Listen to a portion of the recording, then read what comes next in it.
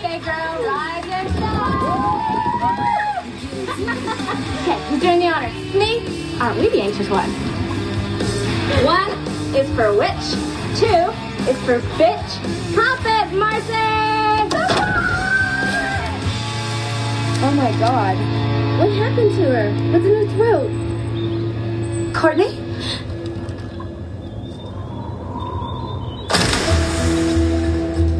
Oh my God.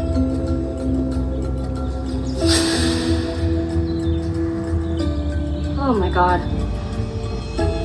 This is a joke, right? This is a total joke. Say it's a joke. It was supposed to be for fun. Oh my God. This isn't happening. Say this isn't happening. I just didn't want her to scream. Oh God. Oh God, Liz. I thought a jawbreaker would be funny. You gagged her with a jawbreaker? Welcome back to the show, everybody. Welcome back. Oh my gosh, Pete. Are you excited for this one? I'm excited for this movie. Excited. I think you are. And you probably have a pretty good idea what we're doing with the Imperial Team song playing right now. Everybody out there listening, my name's Pete. And I'm Scott, and these are the movies that made us gay. Yes, indeed. Pete, yes. We have a very special guest in a amazing movie to talk about today. Indeed, both. We had Thomas Dekker over to watch Jawbreaker from 1999, directed and written by Darren Stein. Yes, indeed. Thomas, welcome to the show. Hello. Welcome. This is very exciting to meet you and to have you on. Oh my gosh. Thomas, you've worked with Gregor Rocky. Do you know how fucking cool that is for our show? Well, it's a thrill to be here. Thank you. It's been a long time coming. I love your show. Thank you so much. Yeah, we were just talking about Doom Generation a minute ago. Mm-hmm. Just like, how have we not gotten to Doom Generation yet? We love Greg. We love Rose. I know. Yeah. So, but this movie, Jawbreaker, I mean, come on. Yeah. I mean, definitely one of those movies that I had always intended to do a Jawbreaker episode from the very beginning. Mm-hmm. Well, of course, it fits. Mm-hmm. Yeah, absolutely. To me. Absolutely. So, Scott, what stats do you have about Jawbreaker? I mean, Jawbreaker debuted at Sundance January of 99 and went on to be released nationwide February 19th, 1999, 23 years ago to the day that we're recording this episode. Wow, that's insane. Which I didn't even know until we were watching the movie, and I was like, holy shit, like this movie came out today. That's so February 19th. Wow. So nuts. Yeah. 23 years. 23 years ago. An important piece of art was released into the cosmos. Absolutely. And the thing is, the crazy thing about this movie is that, 99, right? I mean, this was released the same month as She's All That and Varsity Blues, which is wild when you just sort of compare those three movies. Yeah. I remember for some reason, that period, like 99, 98, I think I was 10 or 11, and I was just obviously consuming like everything on a really high level, right? And watching Jawbreaker again, I was thinking of all the movies of that period that I was obsessed with. Like it was Urban Legend, and I Know What You Did Last Summer, and Idle Hands, and She's All That, and Can't Hardly Wait. And I mean, the list goes on and on and on. The Faculty and like Scream, and it's enormous. Yes. But Jawbreaker is in its own spot. It's in its own kooky universe. Oh, absolutely. Yeah, the queerness. I mean, only a gay man could like write and bring forth this movie into the world. And a brilliant gay man at that. Yeah, absolutely. We'll get to Darren later. Yes, indeed. But the thing about this movie, it's like much like something like Clueless, it really exists in its own like bubble of nobody looked like that, nobody dressed like that, nobody talked like that, but we still love it. We still identify it with this point in time. It is so 90s, but it's actually not 90s at all, like in some ways. But that's what just makes it so great. It is so of the period, but it's kind of timeless at the same. Yeah. These crazy costumes.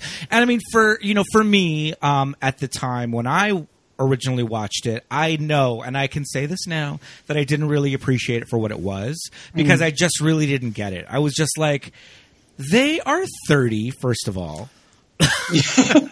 What are these outfits? No, pumps in the high school hallways. Like, come on. I was just so like, trying to be like cool, like breaking it down, that I was just not understanding that it's a fantasy. It's a fantasy. And yeah. 4 years earlier, I was eating up Clueless, but this time I was like, oh no, turning my nose down at it, just going, it's too much. And you know what it was to me at the time was, I think I was being snobbish because of the inevitable Heathers comparisons. Sure. You know, which we have to talk about, the Heathers comparison. It's there. I see it. But even at the time, I was like, well, it's no Heathers. But it's not trying to be. It never was trying to be. I think it's totally its own thing. It's very different. And the prime difference also, and what's beautiful about Jawbreaker, is that there is not a man. Yeah, it's true. Unlike Heathers, there is not a man in the mix of all this insanity. It's all girls. It's like purely like... Yeah. You could say that Heathers was more about... I'm not saying Heathers is that, by the way. Don't miss... Yeah, of course. You could say that it's about the love story between Winona Ryder and Christian Slater, but also he is kind of like this spark that's kind of starting off all of this like, crazy stuff at this school between these girls. But you're right. In this movie, it's just these crazy girls in this clique doing. And there is no external spark. It's just kind of like the latent evil of Courtney Shane in this group and how it comes to pass. It's all Courtney's crazy just coming out. I am wearing my Courtney Shane t-shirt. Yes. I killed the teenage dream. We went to the anniversary screening and night at Queen Kong back in 2019. And they had like a big Jawbreaker drag show, and Darren complimented my t-shirt. The Jawbreaker t-shirt. I have to say, like, my specific weird relationship with, because I grew up obsessed with Jawbreaker, and then in my very early 20s, I met Darren and was a complete, pure, insane fangirl. Like, I met him, and I think I just quoted the movie for like 5 hours, like a lunatic. But we ended up becoming friends, and then he produced a movie I did for Peaches Christ in San Francisco, and that's another kind of cult crazy thing. And so it's really weird now that I have this friendship with Darren, and I love him dearly, but I'm also like rewatching this movie. It just reminds me what a kind of legendary piece it is. And like, the lollipop scene, like that was in a mainstream teen oriented movie in the 90s, like where he's suck. I mean, it's pretty ballsy. I can't really point to another mainstream teen movie that got that kind of level of shit in there. And just Darren's story is so interesting. Like, how old was he when he directed this movie? I think he was young. Probably like 24, 25 at most. And he'd already made a whole feature before it called Sparkler, right? With Jamie Kennedy? Yeah. Yeah, he's amazing. Darren's amazing. But anyway, back to the movie. And just like, I know that he said at the anniversary screening that this started out as sort of a project at Sony and Columbia and TriStar that was meant to be direct-to-video, and they just sort of fast-tracked it to be theatrical, I think, as they were making it. Okay. Really? That it just sort of became this major movie. So yeah, he's a very lucky guy that he got a crazy type of movie like this made. Right. But maybe that speaks to why the spirit of it feels so kind of transgressive and independent in this kind of mainstream packet. That makes sense. I didn't actually know that. That's really cool. Yeah. I think that he mentioned that in the Q&A. I just remember going back again to the time frame that this movie came out. I had been kind of mesmerized under Rose McGowan's spell for so long because of, Doom Generation and then Scream, obviously. And now this comes out and I'm just like, she's the girl. And, walking around the mall and seeing these ads of her for BB in this like red dress. Oh, I remember that. Leopard, leopard 90s for BB. And they're just so dramatic and beautiful. And that's the girl. And I would remember telling people, like, oh, she's in Doom Generation. You haven't seen it. You haven't seen this movie, Doom Generation. It's great. You need to go find it, go rent it. And I just thought that I was so cool because I, knew that I was this early adopter of like Rose McGowan, and then, you were there from the ground up. That was like the very first thing. Yeah. And this movie just kind of solidified that style, that delivery. Of hers. It's just like, she has some great monologues in this movie. I feel like given the wrong actress, they would just be like, eye roll, but she just knocks them out of the park. Yeah. Well, in my opinion, I've seen this movie 1,000 million billion trillion times, but rewatching it has been a spell. Like I haven't seen it for hadn't seen it for quite some time. And I think actually the thing that's kind of re-stunned me the most is just how amazing Rose is in this movie. Like, yeah, obviously it is so Darren's movie. It's his writing. It's all of that. But I can't imagine Jawbreaker. It's not just like, I can't picture it with another actress, but it's like the whole world of the movie is, she's so in tune with it. And she just, every time she's on screen in this such a great way, she just consumes everything. And I think she's amazing in it. Yeah, definitely. What I picked up on in this last viewing for the first time, I don't know how I never picked up on it before, was the connections to Carrie and Grease. Mm-hmm. Right? Yeah. And I think just the idea of, obviously these actresses, like I said, are in their... Tale as old as time in teen movies that you cast actors in their late 20s or 30s to play young people. And myself included. But, I thought that I had read that Rachel Lee Cook was in there for the... I think it was for Rebecca Gayheart. For the Rebecca Gayheart role. And... in 1999, Rachel Lee Cook kind of passed for a high school student. So I feel like she would have been out of place with everybody else. She would have looked so young and tiny and vulnerable. Rebecca works better opposite both of them. And Rebecca Gayheart, that face. It's like, come on. Those stunning eyes. I know. And I think that the kind of the obvious age thing, all of it, the clothes, like you said, the pumps in that, in just that opening shot. Yes. It's sort of letting you know this is pure fantasy. Yeah. This is the movie. This is like beyond the Valley of the Dolls for teenagers, which is so cool. And knowing Darren as well as I do, like he is such a cinema lover. He's such a film lover, and you saying Carrie and all that. You should see he's got a library in his home of just like every great film. So all those things I think are very purposeful, and it's part of the reason the movie endures, and it's not just another team, and why it's a cult movie. Yeah, yeah. Well, when I saw The Parents, William Katt and PJ Souls, and I didn't even realize it was PJ Souls, and Scott was like, "Oh, and that's PJ Souls as the mom," and I was like, "Oh, that's so cool." And then we didn't see him again. And there they go. They're in for like one shot. Yeah, there they are, and there they went. And then in GBF, Darren's other movie, Rebecca Gayheart is a parent. She's the mom. That's right. That's right. Just remember that. Full circle. That's crazy. I hate that when you start seeing actors and you're like, well, I guess they're the parents now. I think that when we were watching the new Scream movie and Heather Matarazzo came on screen, and I could just hear Pete groan, "Oh my God." I gasped when Heather is playing teenagers' parents now in a movie. God. She's no longer in the dollhouse? That's the thing to me. That'll always be Dawn. She'll always be Dawn Wieners, and I was just like, oh, my heart broke a little. That's another movie that, man, really shaped me. Love it. Yeah, our audience cheered when she showed up on screen too, which kind of warmed my heart. The audience did cheer when she showed up in Scream recently when we saw that at the Sunset 5. But so those Carrie connections, Grease, Jeff Conaway, and Jeff Conaway in 1999 looked great. He looks great in this movie. Yeah.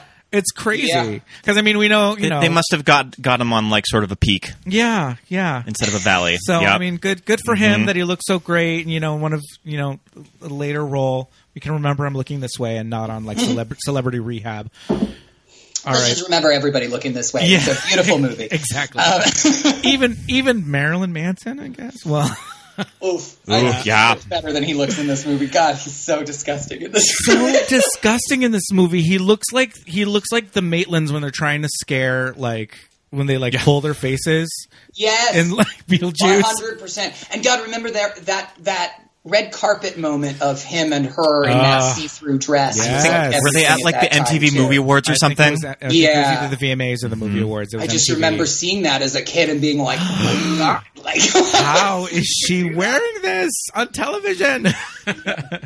Rose throughout her whole career has known how to push people's buttons. And that's why she's so much fun in a role like this. Yeah. Yes. Yeah. So let's talk about our leads. It's interesting. Well, it's not interesting. I think we just kind of got used to it in Mean Girls, calling them something. The plastics, they don't have like a name. The clique doesn't have a name, but I guess Mean Girls is really one of the only ones to do it. But I want to talk about the girls in the clique. Yes. I mean, we talked about Rose, a little bit about Rebecca Gay Hart. The opening narration from Judy Greer is pretty great. Flawless Four. Flawless Four. Rule. There you go. The one in Call them green, the Flawless that's Four. Courtney. She was the leader. She was like Satan in heels. The blonde, Marcy Fox, a legend in her own mind, known to herself as Foxy. The leggy one with the pigtails is Julie, doomed to be popular because of that face. What There you a go. line. There you go. What a line. Well, I mean, what just great character sum-ups in just like Doomed to one be popular. sentence for all three of them. So I don't believe we met with the cruel politics of high school now. Julie Benz, I want to talk about a little bit. I feel like her character is a little bit more layered than I remember. I feel like there's kind of a lot there. There's kind of a lot going on with her. Yeah. Poor Marcy. Poor Kind of lapdog of Courtney. Yeah. You know, when we first get introduced to Marcy, I mean, when we first get introduced to all three of them, it's, you know, this like kidnapping situation, and they find out that, what's her name that died? Elizabeth. Liz Purr. Liz Purr. Liz. Also, what a name. Cat's meow. Yeah, you're talking about meow. You're talking about meow. You know, she's so distraught over Liz that the first couple scenes with Julie Benz, she's like crying and hysterical and all that. But then when you start to see like the real Foxy, just kind of like taking so much pleasure, just laughing in people's faces and being so flippant with her dad, Jeff Conaway, and you're just like, okay, there's more to her than just being kind of like the crazy hysterical one. She's the one that kind of, she's not as mean as Courtney, but she loves every bit of meanness that comes out of Courtney. You know? Well, I think she's been always the girl in the group who's mattered the least to Courtney. Sure. And so once Liz is dead and Rebecca's out of the picture, she's the new partner in crime, and she leaps at it. And suddenly, because you're right, she suddenly is this like diabolical thing. Yeah. And then of course Courtney just completely throws her away. Yeah. You know, it's just great too. Yeah. So Rebecca Gay Hart is Julie. Rebecca Gay Hart coming hot off of Urban Legend. Yeah. Which, God, she's amazing. I mean, her character is pretty much its own. I mean, her hair is pretty much her own character in that movie. And I feel, I mean, Rebecca committed for this role. She had to wake up early and straighten that hair. Every single day. She had to flat iron that hair. Those curls, that mane. Oh, God. I remember I saw Urban Legend in the theater, and the reveal, I was stunned. I was shocked. Ding, ding, ding, ding. Yeah. She kind of is the one that has a little bit of a heart. She's got that connection. She kind of childhood friend of Liz that just sort of became in with this group because of that. Yeah. Yeah. And I like the way that she treats Fern. Like, even when Fern shows up at the house later on, she's just like, come on, I'm taking you home. Let's get the hell out of here. She's like, she's the one that has like the most, head screwed on straight. Yes. And then poor Liz Purr, we don't really see too much of her, but I mean, we get this like legendary. We hear good things. We hear great things about her. She's very beautiful. Very beautiful. This actress is very beautiful. Yeah, that shot of her in the pool, in the like fantasy sequence, is she's beautiful. Yes. And I mean, this whole thing about kidnapping each other on their birthdays, wild. Is this real? Who knows? You didn't do it? Oh, man. I mean, best case scenario, if I'm Liz and I'm surviving this, I'm going to be pissed. Yeah. Yeah. Seriously, what the fuck, you guys? Were they going to take her to school? It's a school day. I mean, I guess they're going out for breakfast, so maybe they were just going to skip. What is it? They're going to tie her to the flagpole and then stuff her face with pancakes, I think. Okay, there you go. So in her panties. So this shooting location, we would always get in big debates of if this is the restaurant right next to LACMA and now the Academy Museum that I think that they only used for filming. It is not. It's not that restaurant. It is not that restaurant. It is in Downey. It was a Bob's Big Boy. Mm-hmm. Oh, I wonder if the old drive-in theaters in Downey too, like where Rebecca goes. Probably out there. Yeah. Probably, yeah. Yeah, Industry or something like that. But yeah. Good old Downey. Right. But yeah, that Bob's Big Boy's still open. You can go there. It looks pretty much the same. But can talk a little bit about Fern. Fern. Two iconic Greers in this movie. Judy Greer and Pam Grier. And her Aunt Pam. And I always kind of forget that motherfucking Pam Grier is in this movie. Yeah. I I know. Foxy Brown. Carol Kane. Carol Kane, yeah. Oh my that's God. the one I forgot about. I want to go to that high school with like Carol Kane as your principal. You know, when Carol Kane's dress at the prom is everything with that blue rose and the chiffon. Yes. She adds such great character work when she buttons up Courtney's her little cardigan. Her little cardigan. This is a learning institution, not a brothel. I think that's maybe like my favorite line of the whole movie for some reason. I don't know. I love. No, it's real. It's really good. No, but yeah, you're right. When she starts buttoning them, she's just like, "Do it yourself. Just do it yourself." Yeah. So Fern Mayo, you know, the way she talks about Liz, her. I mean, am I alone here? Lesbian. Yeah, I'm just a little in love with Liz. I mean, who wouldn't be? Who wouldn't be in love with Meow? That's great. You're talking about Meow. Liz is the cat's name. Yeah. But yeah, it was also like Judy Greer's first thing. That's so crazy. I think she had just graduated acting school, and this was her first paid gig. So I was trying to find out. She mentioned at the Q&A that we were at that she was brought in last minute because they lost the actress, or she quit, who was originally cast, and I could not find out who was the original Fern Mayo. Oh, interesting. Mm-hmm. Well, she lost out. Yeah, she lost out. She's like so perfectly cast in it. I mean, obviously now, you know, she's a big thing ever since, but like she's so well chosen because she's so tall and kind of gangly and awkward and weird that you buy that she'd be Fern, but she's also obviously like beautiful and compelling and interesting enough that you'd buy she could be Violet. So she really kind of like in a natural, authentic way, she fits both roles really well. Yeah. I just think she's great in it. It's that crazy Tyra Banks, like, it's so wrong, it's right. There's something very interesting about her. And that's the thing about Judy Greer. And I can also think of someone like Amy Adams, that we all remember their first movie, like Jawbreaker or Drop Dead Gorgeous. And you just feel like you've been following them since the beginning. And that's what's really fun about the career of Judy Greer, is we've just been there every step of the way with her. It's true. Yeah, and I've met her one brief moment, and she was absolutely lovely. Yeah, it's funny when you said like this is her first thing, and I was just thinking, but she's just always been around. She's been America's best friend as long as I can remember. America's best friend. Yeah, America's best friend or a mom. Or now playing the moms. Jurassic World. Yes, and Halloween. And Halloween. Iconic Christmas sweater wear in Halloween. That's right, the Christmas cardigan in Halloween. She had to wear for 2 movies. Oh boy. Well, yeah, the transformation into Violet. I mean, and again, that sequence I'm obsessed with. Yeah. Her makeover sequence, all that's going on. That kookiness. And it's kooky scenes like that, these very like surreal scenes. It's like you're not finding that in a movie like Can't Hardly Wait. That's what I mean. Yeah, I love it. It's like kind of Tim Burton-y. It's kind of just like off the wall, kind of John Waters like thrown in there. Bride of Frankenstein. Yeah. And it's perfect, and it's not out of place at all. It just fits right in. And again, we have been informed at the begingening of what kind of ride that we're on. So when we see that, we're not like, what's going on? And when we see Fern sitting on this Corvette, just like Angeline, dancing like Angeline, and everybody's just staring at her. She's not doing anything. She's not singing. She's not doing. She's just sitting there. And I love Rose running out from the hallway to outside. Yeah, it's like, what the fuck is going on? Smash into the bathroom. Oh man, that is good. That is like woo. That seems business intense. Right there. Yeah, I just love the way she just snatches that cigarette out of her mouth, throws it on the ground. I think that whole bathroom scene is one shot. Wow. I have to go back to make sure. Yeah, but I think it's one continuous take, which is pretty great. Yeah, I noticed on this viewing that they replaced the mirror.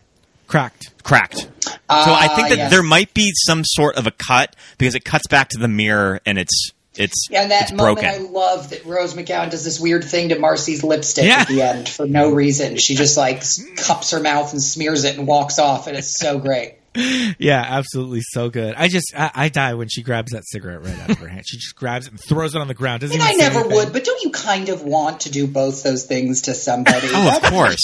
Courtney Shane. Like, there's a part of me that's like, ugh. I just want to shake the shit out of people sometimes. And just pull the cigarette out of their mouth. Shove them into a mirror.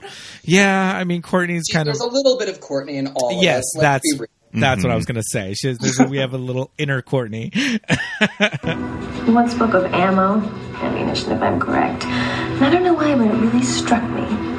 Well, the last few weeks, it's all come clear. And on a clear day, baby, you can see tomorrow. Excuse me? I've got the power. Her name's Sweet Liz, remember? Your bloated boo-boo. I'll fucking shred you, you whore. And I'll tell a secret. Do tell, dear, but don't be surprised when they laugh in your face. Cruz has a suspect in custody. It ain't me. I know the truth. I know what really happened, Courtney. I made you, and I can break you just as easily. I mean, I think, like, honestly, like, part of the reason why I love this movie so much in the realm of what this show's about is, like, for me specifically, I think as a little queer boy, I was kind of craving darkness and edge, and like that's just how I'm made up as a person. And so to get this kind of shiny, teen, colorful package, but that really has this kind of, in a great way, nastiness to it, and this darkness and this sort of the viciousness of puberty and the politics of it all. And I don't know, it really spoke to me, certainly more than any of the kind of shinier, happier, lighter fare of the variety, I guess. Yeah. So I remember my local, I'm from a very small town, and I remember our local movie theater had a poster for this movie up. This movie was never going to step foot within like thousands of miles from where I came from, but I remember our movie theater had a poster of Jawbreaker, and I was familiar with Rose, and I was like, what is this movie? Beautiful colors, these beautiful women. Like, these are not high school girls, these are women. Women, yeah. And that was one of the big things that I was fascinated with, like, what is this movie? This is probably never going to be playing in our small town. And I remember our video store, when it did come out on VHS, had one copy for the entire town. And whenever I would go in, it would always be out. Aww. And I think that I had to get it set aside. There. Like, set aside the copy of Jawbreaker, our single copy of Jawbreaker for Scott. And then I ended up just buying it. Yeah. There was like one other like gay dude in your town probably that was just renting it every week. Yeah. So like, and I'm going to watch it again. I remember ordering the soundtrack from a store. Like, I went into a music store and was like, I want the soundtrack, and you have to wait 2 weeks for it to show up on CD. You know, we were talking about the soundtrack before too. I bought the soundtrack at Hastings Music when I was a kid. Really? Yeah, at a Hastings. In where? Thinking Great Falls, like 100 miles away from my town. Oh my gosh. Yeah. That's where we had to go to get the good soundtracks. I mean, Imperial Teen, Veruca Salt, Shampoo. Like, there's so many Letters to bands. Cleo. Definitely had a moment at this time. The crazy thing about Jawbreaker is that, like, the song's soundtrack is fabulous, but then the score is also amazing. And I think that just came out on the original score came out on like a collector's edition. Did they do like a vinyl for it?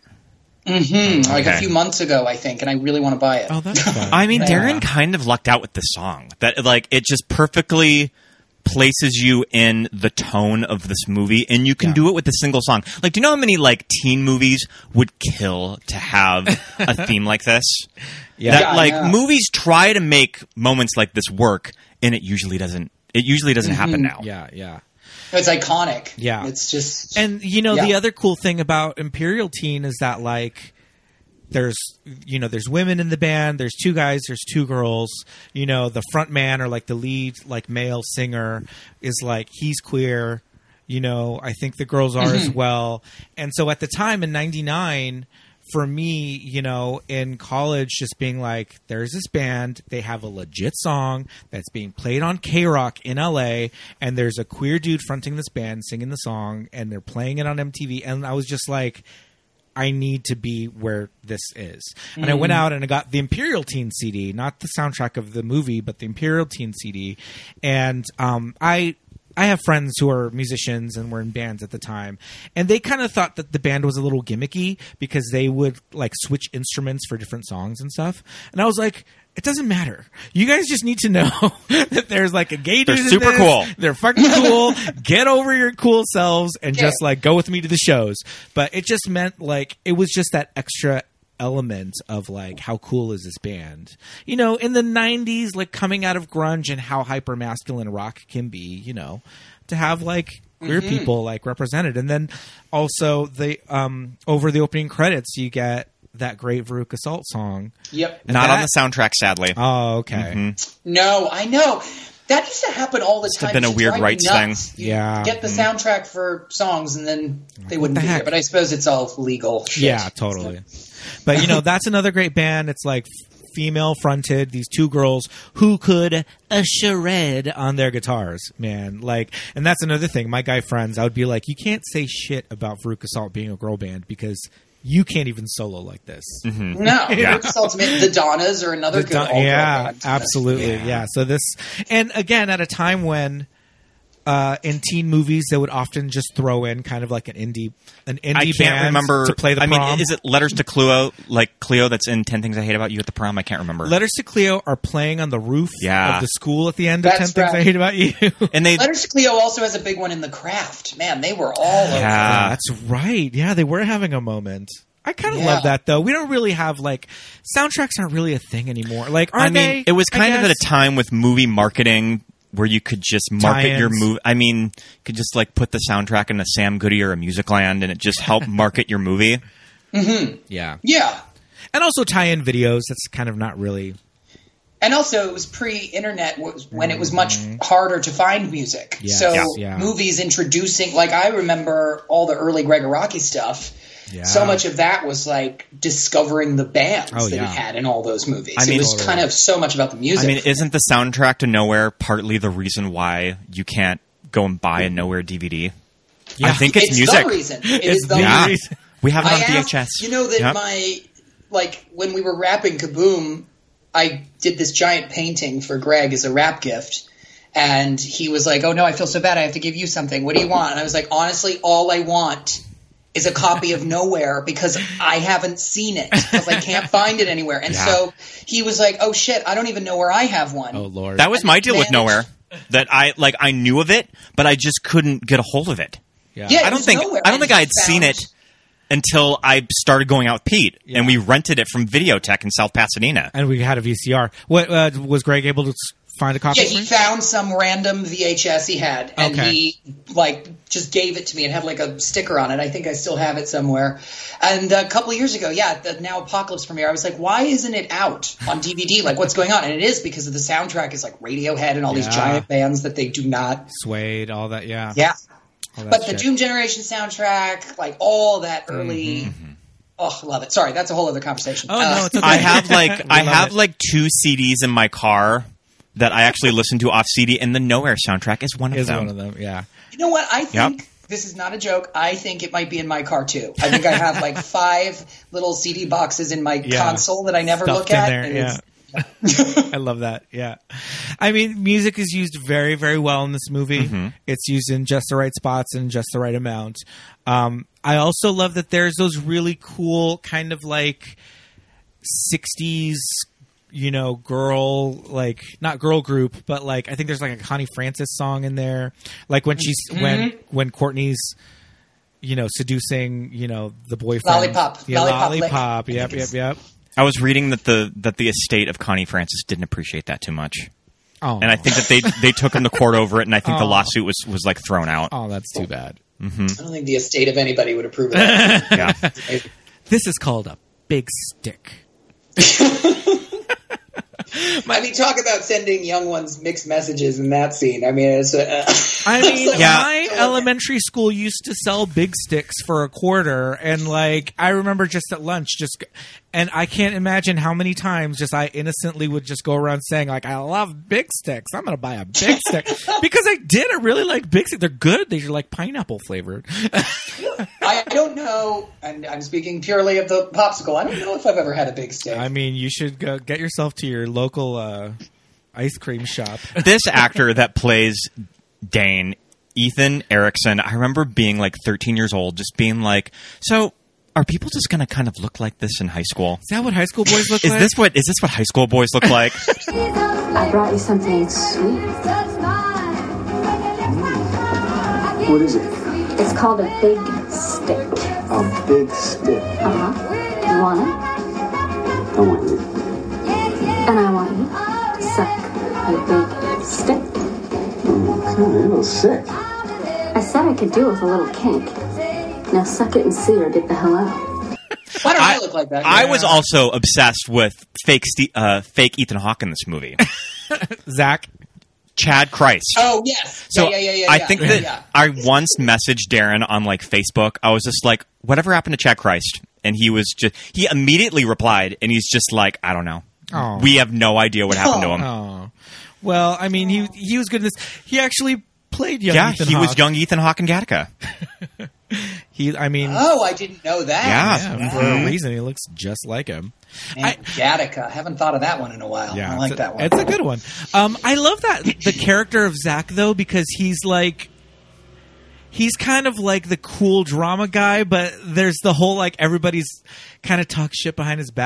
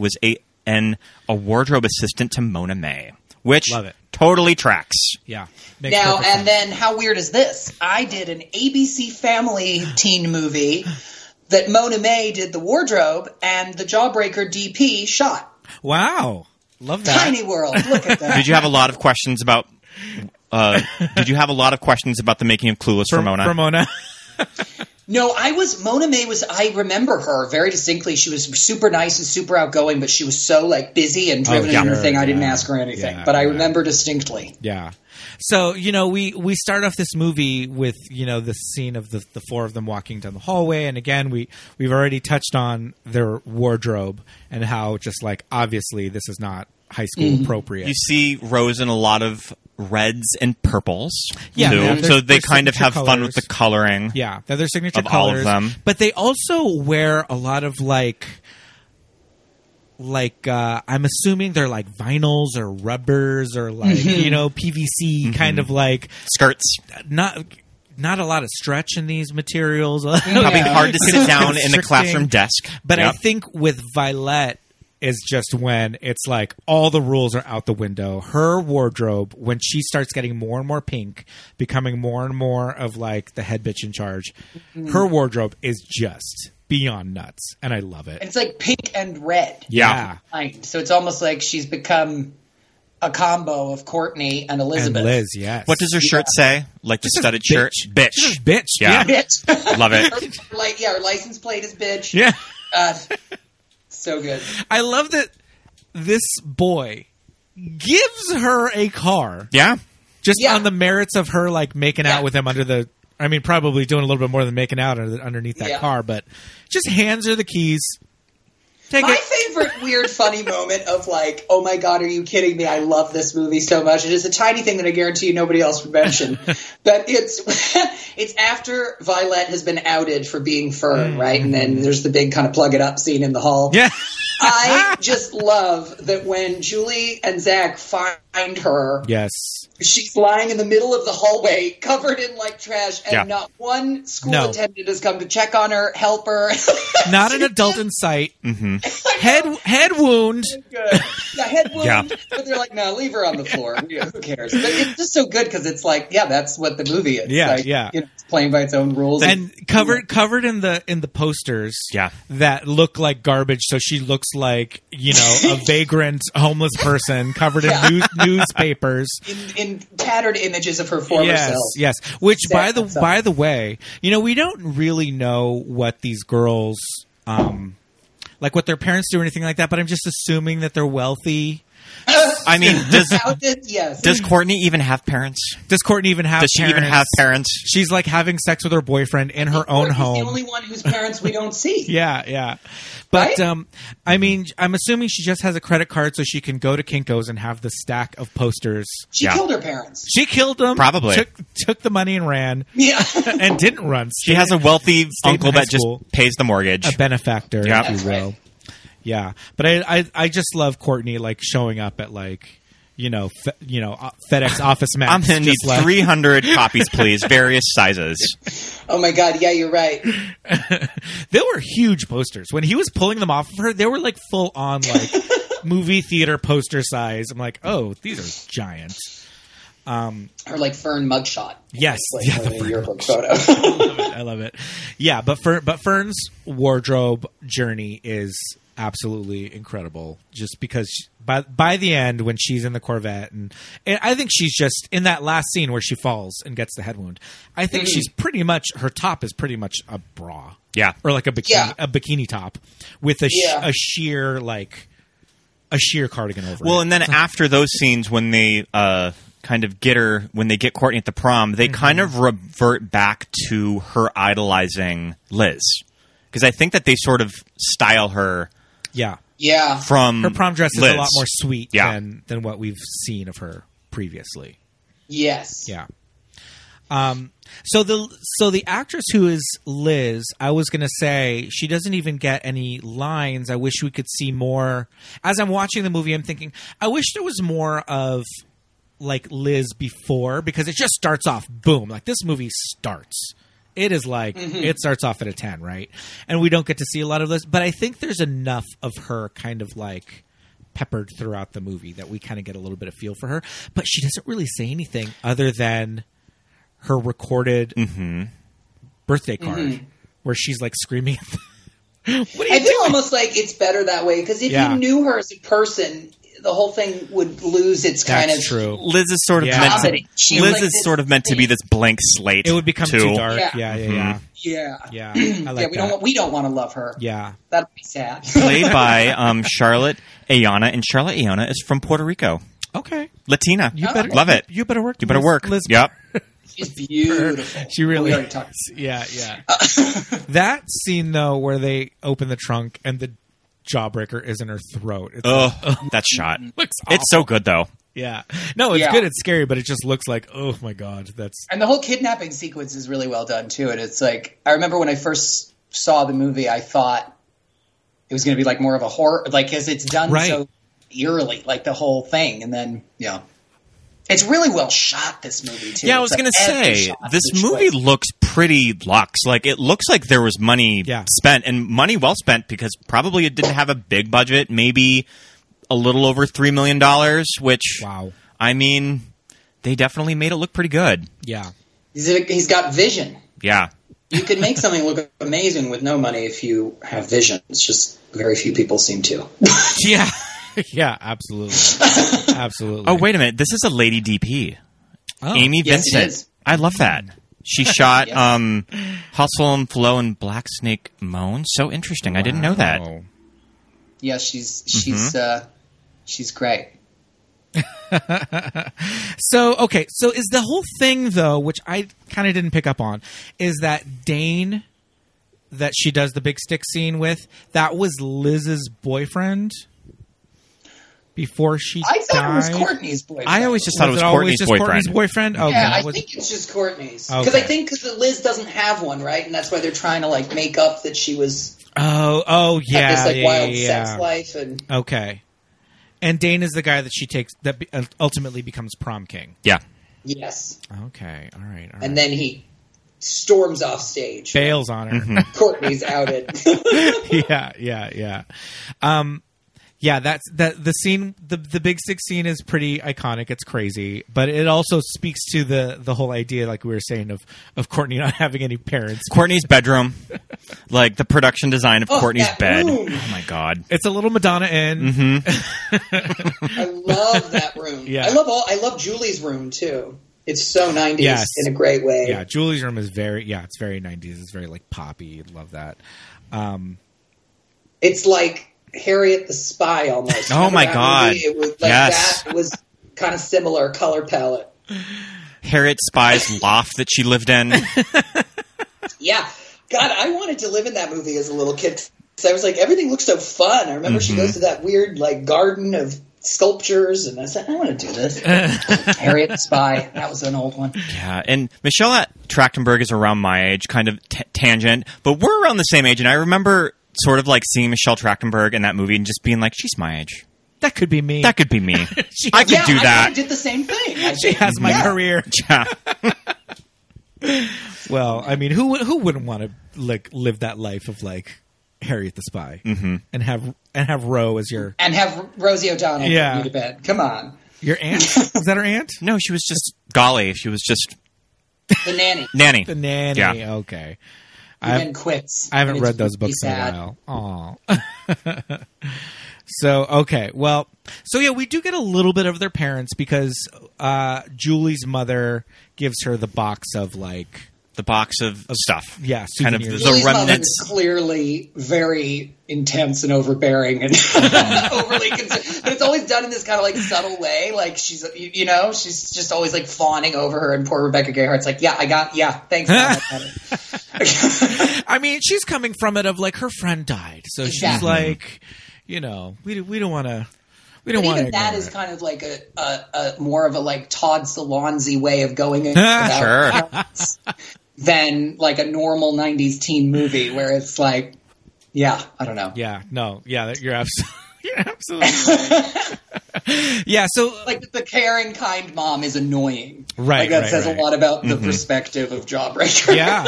Well, we get a lot of the same in the Jeff Conaway scene. Yeah. Yeah. And we learn that he's like a single father, and he's just like, at first he's sounding a little overbearing, but she's coming off real bad the way she treats her dad. Yeah. But then when he's like, I was watching Oprah, and you're like, all right, here we go. He's a nerd. But then he straight up tells her, I think you're a follower. And I'm like, damn. Yeah. Just coming out and saying it. Damn. That's like. And I love when he sings Tiffany. Yeah. That's just great. Yeah, that's amazing. Took her to a Tiffany concert when she was a kid. Love that. But yeah, it's interesting the parents that we do see, and yeah, I mean, kind of a connection to Heathers of that. Whenever you see the adults they don't know what the in the hell's universe going of on. Heathers, they're kind of all fucking idiots. Just clueless. Yeah. Yeah.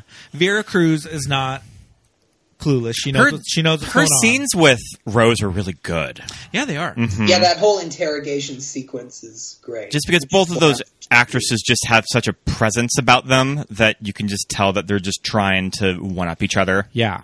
Yeah. Well, I love that when, she says, like, my name is Detective Vera Cruz. You can call me Vera. And she goes, Vera. oh, okay, yeah. Okay, Vera. She's just like, okay. All right. I feel like 90% of the way Rose delivers her lines in this movie is not the way most people would choose to deliver their lines. Like, it's just an amazing thing to watch. Like, this is her take. Yeah. And it works. And Courtney, as a character, is very well under pressure being interrogated, that she knows that she can't overly bullshit this woman, of that when she gets out the Jawbreaker, and she's just like, sure, it's a Jawbreaker. Sure. Yeah. Yeah, of course. Mm-hmm. Yes, I've seen one. Yeah. Doesn't she say something early in the movie about, like, thinking on your feet, or just, like... I think she Yeah. says something to Julie about, like... That was really good. On your toes. Yeah, yeah. I'm just saying you're in total control. Yeah. Yeah. Because that's it, too, when she says, yeah, that was really good. She's like, what do you mean? Yeah, what do you mean? Yeah. So you can see how she'll just, like, turn on you, like, in a second. And then she's like, oh, I know. Yeah. Because at first she was just like, no, I'm not going to be the mom. Like, but then she just, okay, whatever it takes. She can roll with it. Yeah. I know. I feel like Courtney would have, if she hadn't been outed at the prom, she'd be a major politician. Yeah. That's what I think. Yeah, absolutely. I love it. Can we talk a little bit about Courtney's, like, crazy metallic hair wrap at the prom? Yes. Now I know a little insider thing about that. I believe, I could be wrong, but Okay. I think that was kind of designed very last minute, I think, if I remember correctly. Because every look was sort of really, predetermined. Yeah. And then I think her iconic headpiece was kind of a last minute thing that they did. If I Okay. remember. Yeah. Well, And it's amazing. it's great. Julie Benz has crimped hair. Yeah. Rebecca Yes. Gayheart has blue roses in her hair. Got ready at a moment's notice, too. It got ready at a moment. Yeah, She really did. she was just like, I got this laying around. Yep. She and Violet both were like, all right, we can do this 10 minutes. Violet's hair now, it almost has like a little French twist going on, so it almost indicates that like some time has passed, a little bit longer. And then Courtney has the cool, like, I love Violet's prom dress, actually. That kind of the Little pink. Mermaid. The Little Mermaid dress? Yeah. Mermaid tail, fish Because she's tail. so tall, it just like looks you so really good. see like how like tall and kind of like this body that like Judy Greer is just like, okay, yeah. Clothes look. It's like it kind of sucks, but clothes kind of look better on like Those model proportions. on that body. Yeah.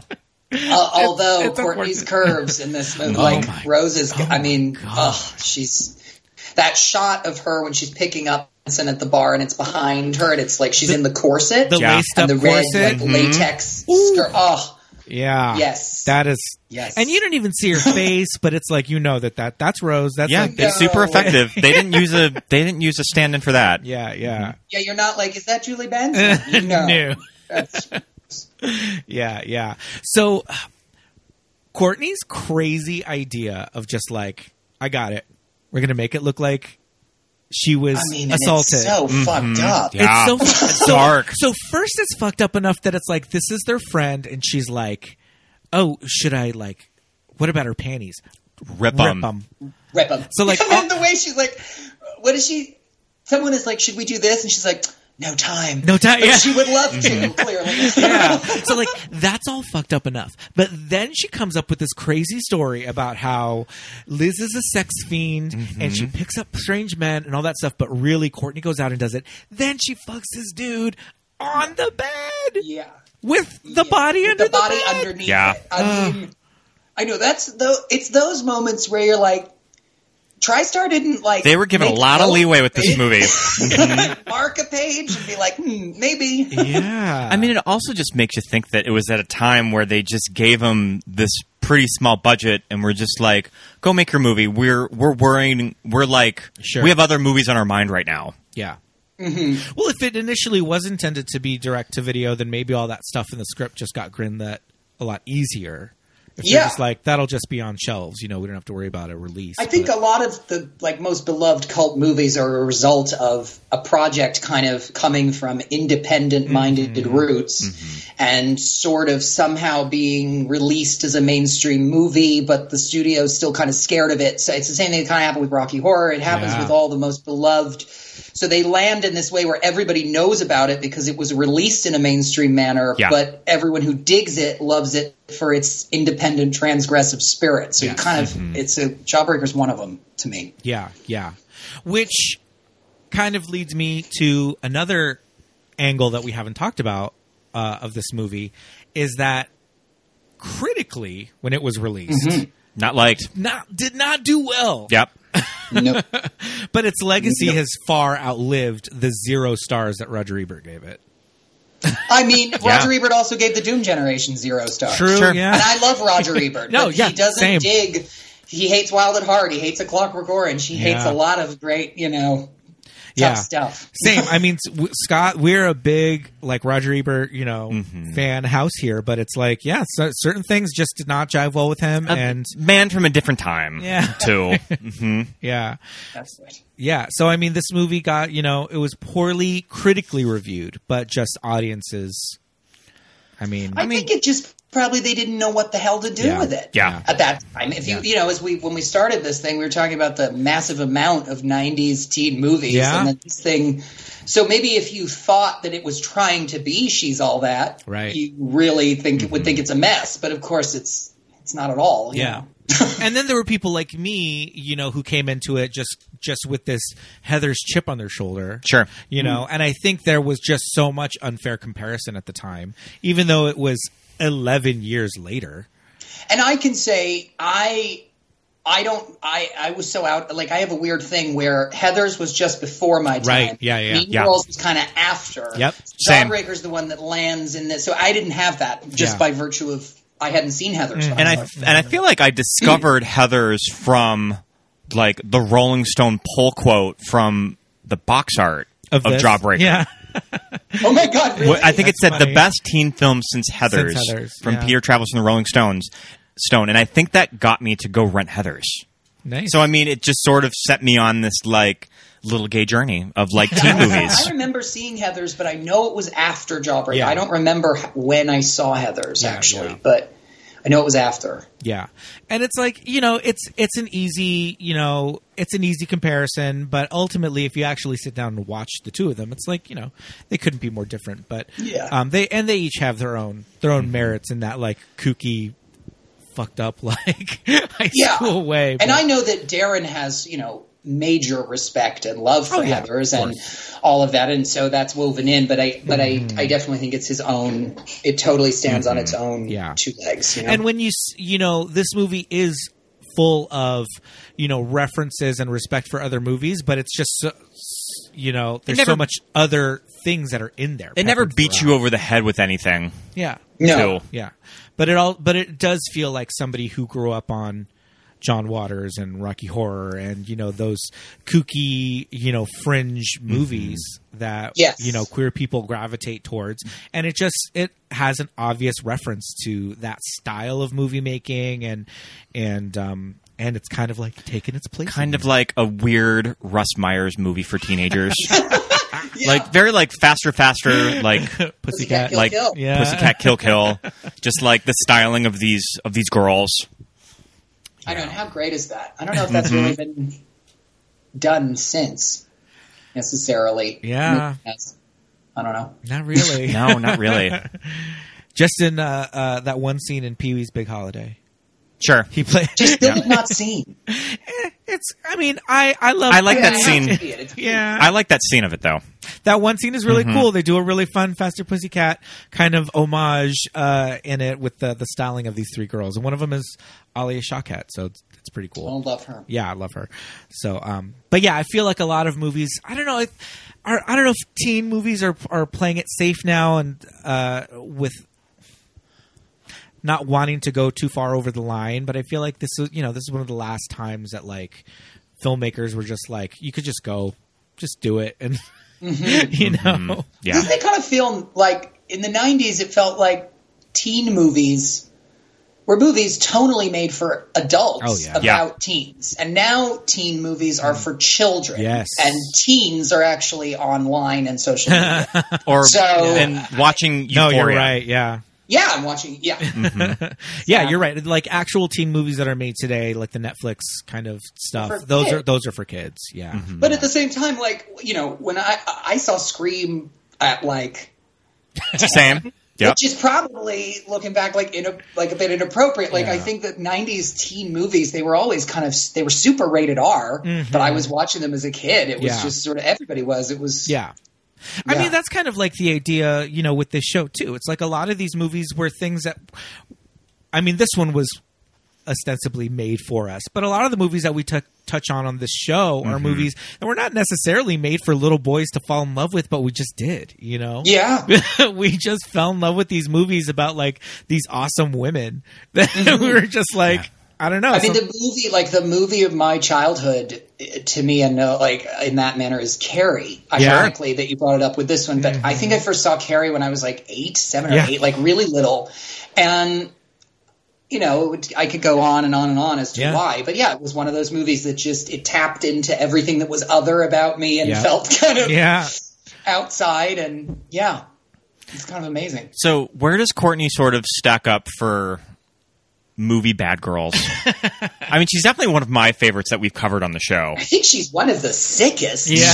She's really like, I mean, I think one of my favorite like discussions with Courtney is when she's it's Fern's first day as Violet, and she's kind of explaining the way they do things and all of that, and she was just like, well, it's not like we kill people. And then they all look at each other like, oh shit, just on purpose. And just like the tragic end of Courtney is stoning by corsage.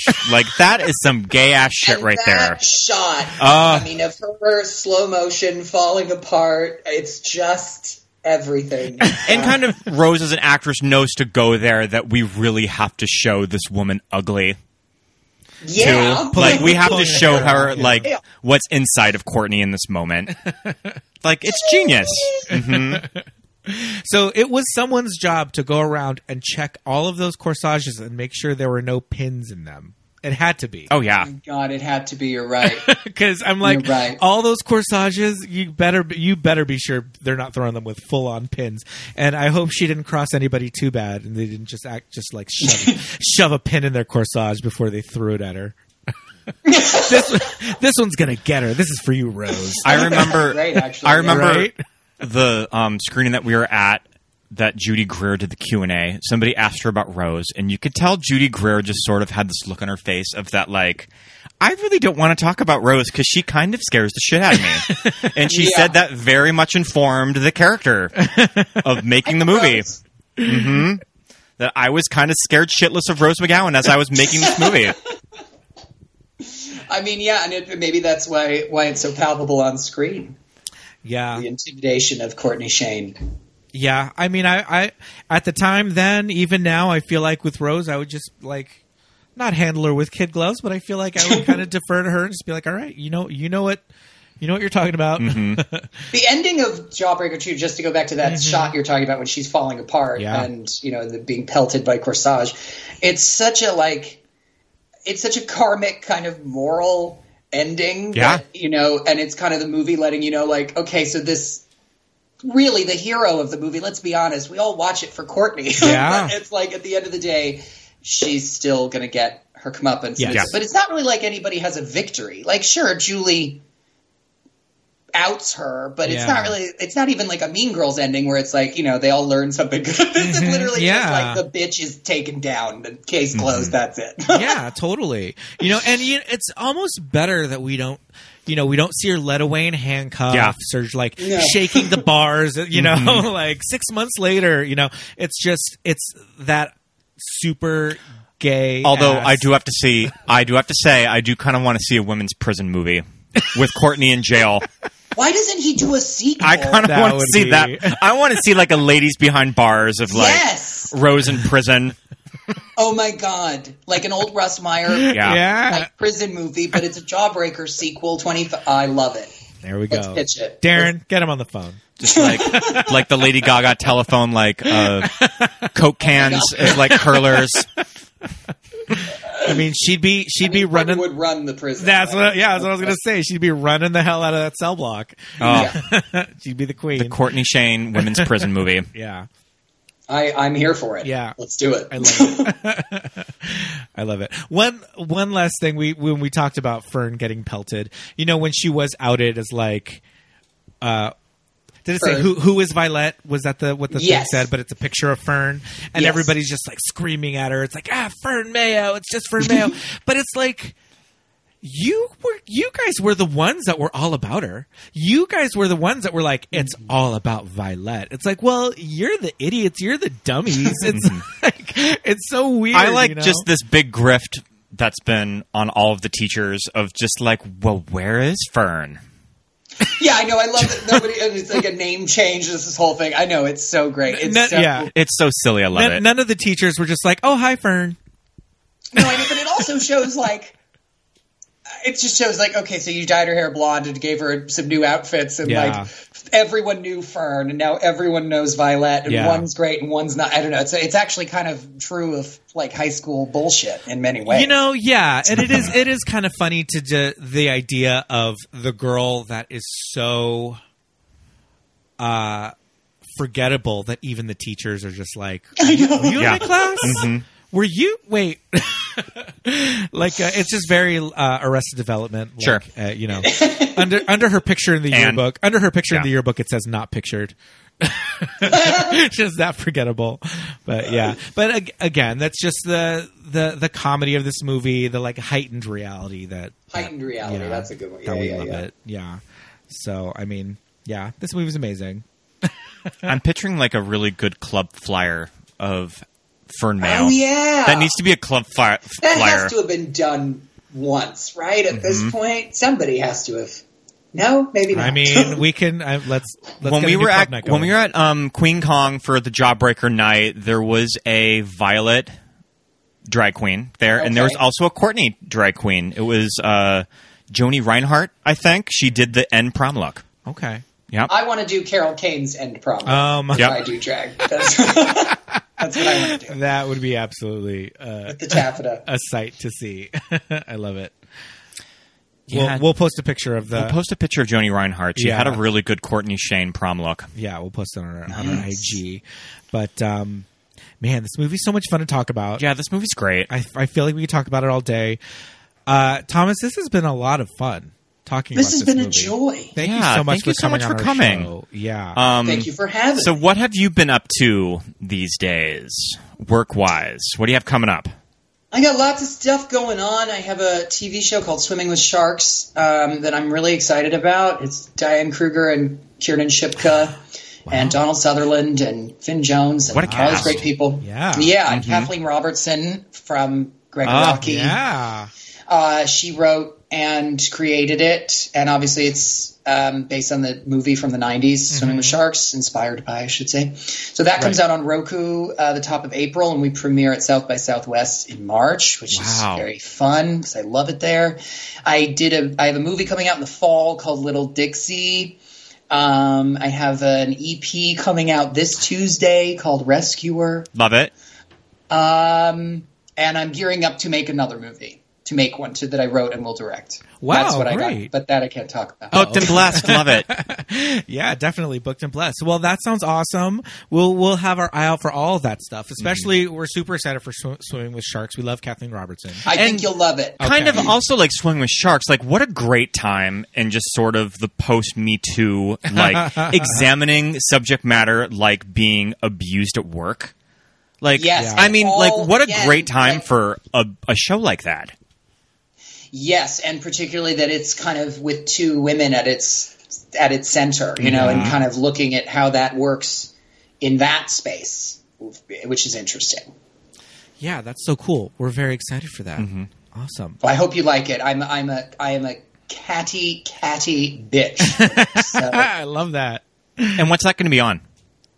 April, very beginning of April. On Roku. Roku, okay, sure. Awesome.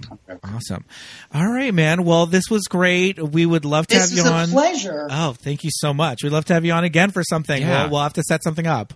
Anytime. Awesome. Keep up the fabulous work. Awesome. Well, we're going to play you out with our awesome theme music. But until we see you again, thank you again, and we'll see you next time. Bye.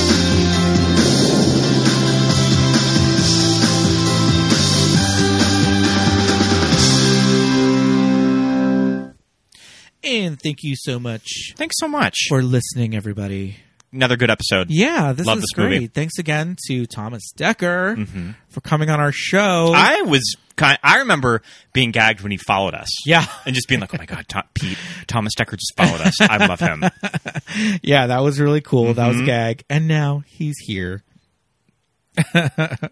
on our show. But that was extra cool. Thanks for listening, everybody. We have some fun Patreon shout-outs. Some Patreon shout-outs, and we have a couple of new patrons. Oh, this is always so exciting. We would love to say a big thank you so much and hello to our wonderful patrons, Melanie and Christopher and Russ. I think you guys are the new ones. And Seth and Alberto, Esperanza, Nicole, Susan, Barry, JJ, Leighton, Shelby, Michael, Charlie, Paul, Jamie, Drew, Jimmy, Genevieve, Dawn, Josh, Emma, Melly, Aaron, Melinda and Jim, Jessica, Nick and Shannon, Christine and Rufino. Oh, goodness. Thank you so much for being patrons. Yeah. Head over to patreon.com/movies that made us gay for all of our additional content, including our Watch With Us commentaries. Our 18, 19? I don't know. We're getting up 20? there. We've got a lot of commentaries on there for you to watch. Those are bonus episodes. You can sync up the commentary MP3 track with the movie. You can either watch it with the movie or you can just listen to it in your car. Yeah, just listen to it in the car without the movie. You can kind of hear it in the background. And it's just us giving our sparkling commentary on these fun movies. A lot of horror movies in our commentary tracks. Lots of fun. And we also have behind-the-scenes pictures and photos, and playlists, seasonal playlists, things like that, newsletters, all that fun stuff in the Patreon. So go over and check it out. If you want to just do a one-time donation for 1 month, if you drop $10, you can listen to all the commentaries you want in that 30 days. We appreciate all of it. And then just cancel after a month. And it's totally appreciated and loved. We know times are tough, so whatever you can afford is wonderful. We thank you so much for contributing. All the money goes directly back into keeping the show afloat and keeping it on the air for all of you guys and weekly. And ad-free, I must say. And patreon.com, movies that made us gay. We'd also love it if you would rate and review us. You can now rate our show on Patreon. Oh, yeah, that's right. Not Patreon. Patreon. Spotify. Yep. We were both saying it. Mm-hmm. You can now rate our show on Spotify. Spotify has a rating system for podcasts now. So give us 5 stars on Spotify or on Apple Podcasts. All you got to do on Spotify, you actually have to listen to at least like 10 minutes of an episode in order to do it. If you don't, they won't let you. But Apple Podcasts, just go over, hit those 5 stars, mash them up. It helps us to get seen, helps the word get out. So those mysterious algorithms. Yes. Oh, and reviews, you guys. Yeah, leave us a review. We haven't had a review in a while. I want to read a review on the show. So do that, and like us on any and all of the social media platforms. We're on all of them. We are on Facebook and Instagram at Movies That Made Us Gay. And we are on Twitter at MTMUGPod. Yes, indeed. So go over and follow us there. We interact a lot with our listeners and our social media friends. You can also follow us personally if you care to. My name is Pete. I am at Peter Lasagna on Instagram and Twitter. I'm Scott Youngballer on Instagram, and follow my letterbox. Yes, indeed. So this was another great episode. Season 4, off to a bang. We're getting to some really fun movies. Sweet. I'm super excited. We will see you next week, everybody. Thank you so much. Bye. Bye.